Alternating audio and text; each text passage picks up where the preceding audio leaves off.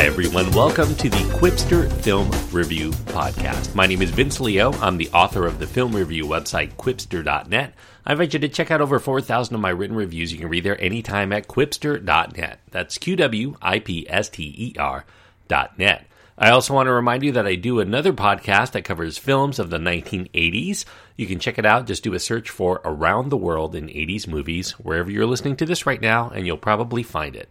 Today I'm going to be covering a film another Christmas film. I'm doing two in a row. It's not even the middle of November yet. It is The Grinch. Dr. Seuss's The Grinch, I guess, is the full title. It's a film that features the vocal talents of Benedict Cumberbatch. Cameron Seeley, Rashida Jones, Pharrell Williams, Kenan Thompson are also providing vocal talent here. The directors are Yarrow Cheney and Scott Mosier, and the screenplay credited to Michael LeSueur and Tommy Swerdlow. It's a PG-rated film. It does have brief, rude humor, and the runtime is just a little bit under 90 minutes. 86 minutes, I think, is the runtime I've checked. If you've read your Dr. Seuss, you've read How the Grinch Stole Christmas, you probably know this story. Obviously, it's a 90-minute film, so you're going to get a little bit more than what you find in the very short book. The inhabitants of the fantasy town of Whoville are gearing up for their favorite time of year, and that, of course, is Christmas. This year has them trying to be 3 times more into Christmas than they had been in the past, which says quite a bit if you know how much the people of Whoville really love Christmas. Now, not everybody is down for the party, however. The hermit-like, mountain-dwelling Grinch nearby detests the holiday celebration every way. He will not stand for Christmas to be even more obnoxious than before, which he comes into contact with. He runs out of food, he has to go into town to procure more, and he runs directly into Christmas Central. He concocts a plan to steal Christmas away from the Who's in Whoville. He dons the persona of Santa Claus himself, except he's going to steal their presents instead of delivering them, souring them on the holiday henceforth. One of those Who's is Cindy Lou, who has a special wish to deliver for Santa this year, one that requires actually telling him in person. She aims to find him, even if Santa may be the Grinch in disguise. And there's a bit more to the story than that, but I won't necessarily ruin it for those people who've never read the book. The Grinch is an adaptation, as I mentioned, of that Dr. Seuss book. That book was published in 1957. Its full title is How the Grinch Stole Christmas. A short time after the book was published, Chuck Jones came out with a short animated TV special that runs a little bit under a half hour. That was back in 1966. The first full-length film version was on the big screen. Ron Howard's mediocre, albeit it was lucrative. It did make a lot of money. It was released in 2000. That was How the Grinch Stole Christmas again. It was a live-action release, though.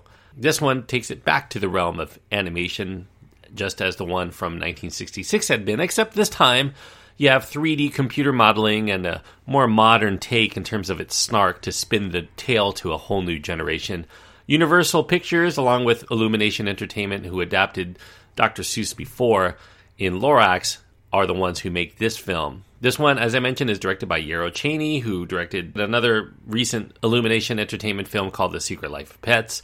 You have Scott Mosier here. This is actually his first time working on a feature film as a director. He was a longtime producer of many of Kevin Smith's films. You've probably heard that name before if you're a Kevin Smith fan. This script from Michael LeSueur and Tommy Swerdlow, it stays pretty close to the narrative structure that you'd find in the Dr. Seuss children's book, although obviously, as I mentioned, they have to beef up the story and the characterizations to try to fill up a feature-length runtime.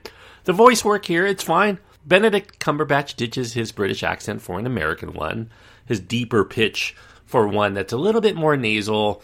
It's a very soft yet spirited rendition of the Grinch's surly personality, although this version of the character shows the Grinch as not quite as evil so much as he is resentful due to the tragic childhood event that caused him to lash out at any and all who partake in the festivities each year.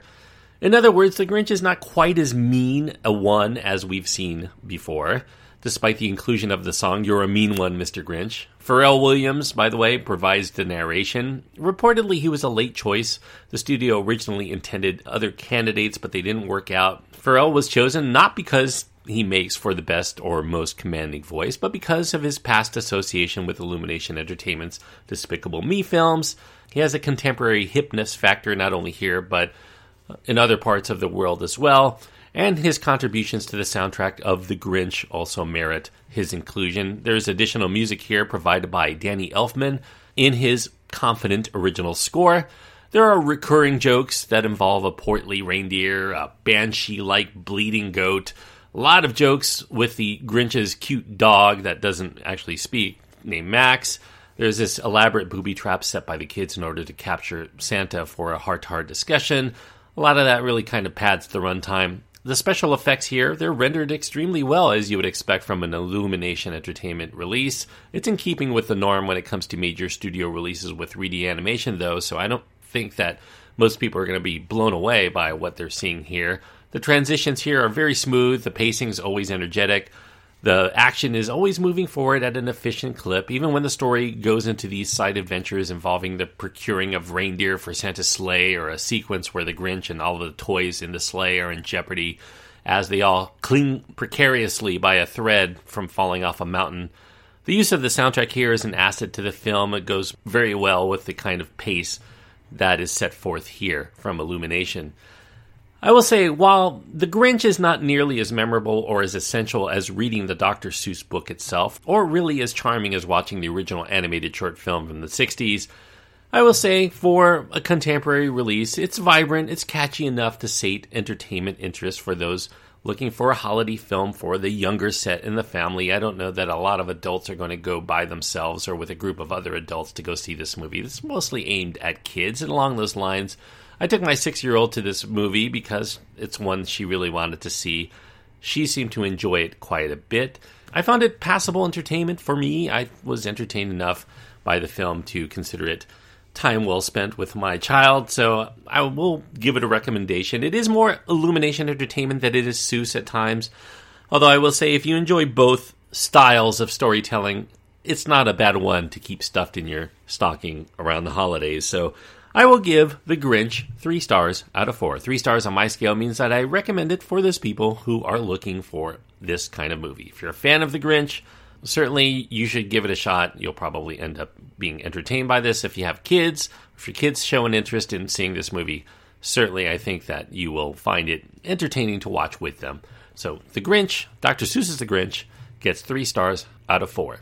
Thanks everyone for listening. I hope that you enjoyed the review. If you did, you can click the subscribe button and you'll continue to get all of my film reviews as they come out throughout the course of this year and beyond. If you have anything that you want to say to me directly, you can go to my website at quipster.net, find my contact information, including links to my Twitter feed and my Facebook page. That's at quipster.net. That's QWIPSTER.net.